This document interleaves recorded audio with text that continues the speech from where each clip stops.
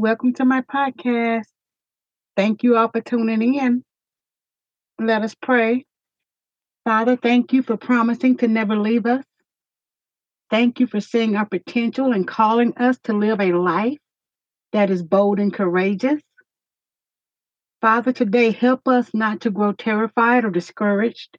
Instead, help us to take steps forward into the promises and plans that you have for us. In Jesus' name we pray. Amen.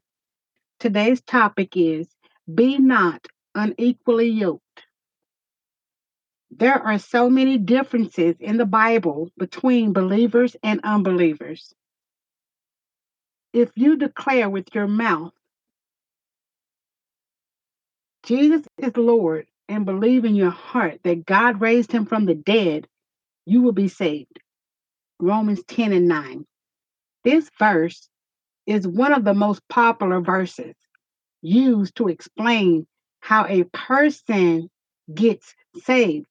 Starting with this scripture of Romans 10 and 9, we will begin to recognize the differences between an unbeliever and a believer.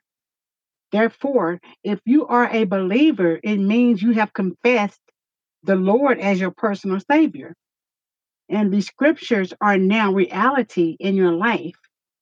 If anyone loves me, he will keep my word, reads John 14 and 23. Now, with Jesus being your Lord, means you always agree with what Jesus says. You do not do what you want. This is a believer's behavior. We search the word and the will of God for our lives and follow it. If anyone desires to come after me, let him deny himself and take up his cross and follow me. Matthew 16 and 24. The same way the Holy Spirit operates in the lives of believers, the devil also operates in the lives of unbelievers. Satan is very smart and cunning. Nobody will allow themselves to be controlled by him. Even the unbelievers would not want anything to do with the devil. That is why he operates quietly with the purpose of stealing, destroying, and killing the unbeliever. Unbelievers will lean on their own understanding. They will not acknowledge Jesus in all their ways. Some unbelievers are nice people and will give someone the shirt off of their backs. However, we must understand being nice and giving does not make us believers. Accepting Jesus Christ as our Lord and Savior does. Unbelievers tend to have a different worldview than those of believers. Those views include things that are contrary to the Word of God.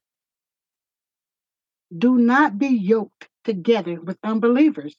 For what do righteousness and wickedness have in common? Or what fellowship can light have with darkness?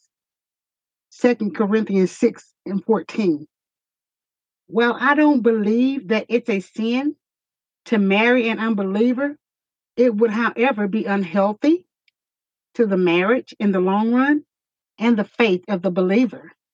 1 Corinthians 7 and 14 reads, For the unbelieving husband has been sanctified through his wife, and the unbelieving wife has been sanctified through her believing husband.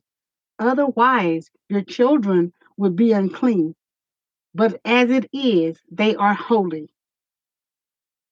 So, what do you do if you are married to an unbeliever? Keep God first, pray for his or her salvation, model Christian behavior, and know God is working on your spouse's heart and will use you to do it. When oxen are unequally yoked, they cannot perform the task before them. Choose wisely who you will marry and decide to raise a family with.